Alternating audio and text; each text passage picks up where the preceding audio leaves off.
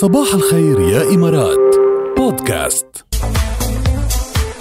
ووصلنا لآخر ساعة من صباح الخير يا إمارات، ويعني الوقت معكم بيعدي هوا، لكن خلينا دلوقتي نقول لكم على حاجة مهمة وقصة نجاح جديدة. قصة نجاح.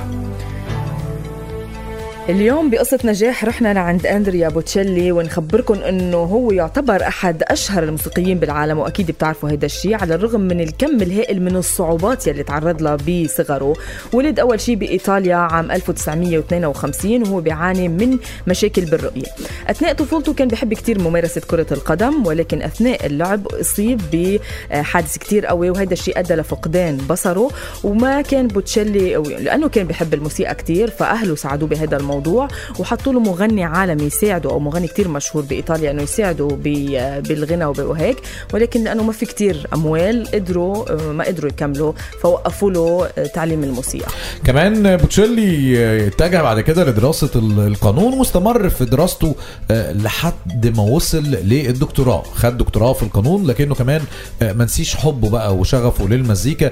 رجع على طول بوتشيلي للمزيكا اكتر لانه كان بيميل اكتر للموسيقى اكتر من المحاماه، وبعد كده في النهايه قرر ان هو يسيب الشغل في المحاماه واتجه على طول ان هو يكمل تعليمه في الموسيقى. وفي النهايه اشتغل بوتشيلي مع الفنانه الشهيره سارة برايتمان في اغنيه واحده عشان تتحول بعد كده من انجح الاغاني على الاطلاق. يعني شو حلو اساسا الاغنيه حلوه كتير، والاغاني كلها والموسيقى اللي اشتغلها ما حدا بينساها. يعني بس تقول بوتشيلي كل الناس بتعرف الستايل اللي كان يلبسه هيك، فما توقف ابدا عند هيدا الحد، وكان يسافر حول العالم وكان يشتغل كتير من الالبومات اللي هي حققت له نجاح باهر. ومش بس هيك، كمان حصل على العديد من الجوائز، وحقق بوتشيلي نجاح كتير كبير وما خلى الإعاقة تكون مانع من تحقيق هيدا النجاح. فحتى لو ما كان بيشوف يعني ما خلى هيدا الشيء يقف قدامه وقدام مسيرته وقدام نجاحه كمان. هي الفكرة كلها بص يعني لو أي واحد فينا فكر هل هو هيبقى مش قادر يعمل حاجة صح، فدي في حد ذاتها انا بعتبرها اعاقه.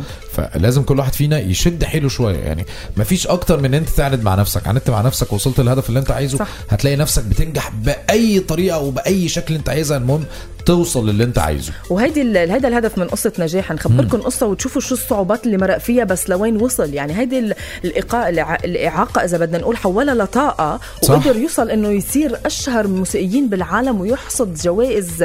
يعني اذا بخبركم قديش في جوائز ما بنخلص لبكره قد ما حصد جوائز، من اشهر الموسيقيين يعني اللي عملوا حفلات في كل الدول يعني. وبلس انه محبوب كتير يعني، والموسيقى تبعه ما رح تموت يعني، حتى لحد دلوقتي كلنا بنسمعها صح. بعد مدري كم سنه رح نضل نسمعها ورح نضل نحكي عنه. قصة نجاح. صباح الخير يا إمارات بودكاست.